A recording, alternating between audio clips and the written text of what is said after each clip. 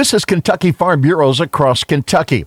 Kentucky Farm Bureau Insurance is returning millions of dollars to auto policy holders during the COVID-19 pandemic. KFB Insurance CEO John Sparrow says dividend checks are in the mail. We're doing $25 per active auto policy that we have in force, which for us, we've got over 840,000 automobiles insured across the Commonwealth. So that'd be a little over $21 million going back to our policyholders. Sparrow says auto policy holders will see rate reductions for the balance of the year. We've got some rate reductions in place that equate to about $32 million across the board for all of our insureds. And we started those before the pandemic hit. We're holding tight on those as they're just now coming online. And we've got some more to come effective in July. In all, KFB Insurance will provide over $50 million in auto insurance relief this year. This is Across Kentucky.